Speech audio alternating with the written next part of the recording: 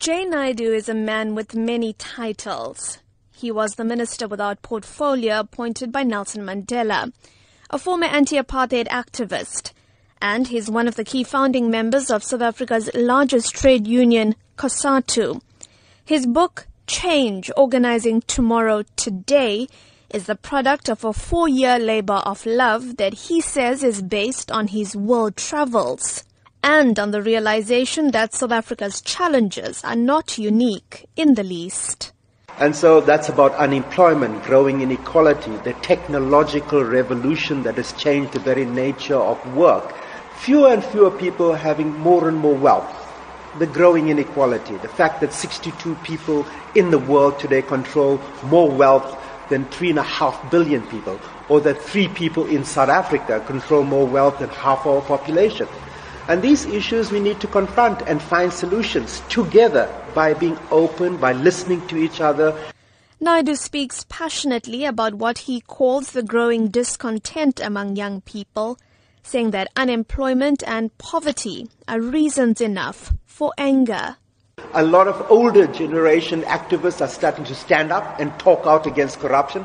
I think a lot of younger people are saying this democracy has to address our needs, otherwise it does not mean anything for us. So while we have made progress and we can never want to go back to apartheid, I think young people today and many people in our country have legitimate grievances. Naidoo did not pull any punches when asked about current divisions within the ruling party.